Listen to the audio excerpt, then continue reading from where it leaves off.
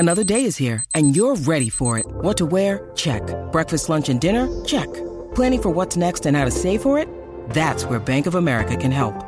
For your financial to-dos, Bank of America has experts ready to help get you closer to your goals. Get started at one of our local financial centers or 24/7 in our mobile banking app. Find a location near you at bankofamerica.com/talktous. What would you like the power to do?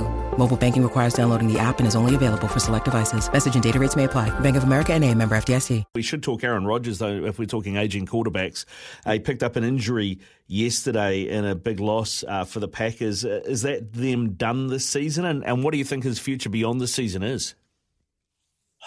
You have no idea how complicated a question that is. I'll see what I can do to sum it up. Aaron Rodgers is not officially out for the season. In his own words, as long as the Packers are not mathematically eliminated, he would like to play.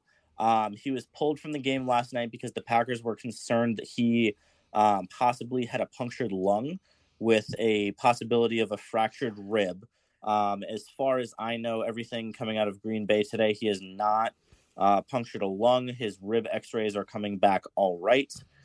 So now he's just focusing on really sore ribs, still a fractured thumb, and they're going to have to do some work to him this week. But he's not going to sit out a Packers-Bears game when the Packers season is hanging on by a thread. After that football game, once they get mathematically eliminated, there are plenty of conversations about whether or not Jordan Love should play the rest of the season. Aaron Rodgers has a $59 million guaranteed contract next year unless the Packers were to trade him and find a suitor that would take on some of that money.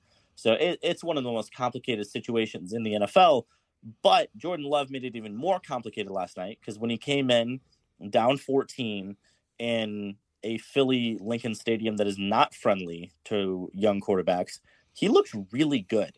And, who knows what's going to happen with Rodgers and Love, but Packers fans should at least be encouraged that the guy behind Rodgers, he's got a little bit of something in him.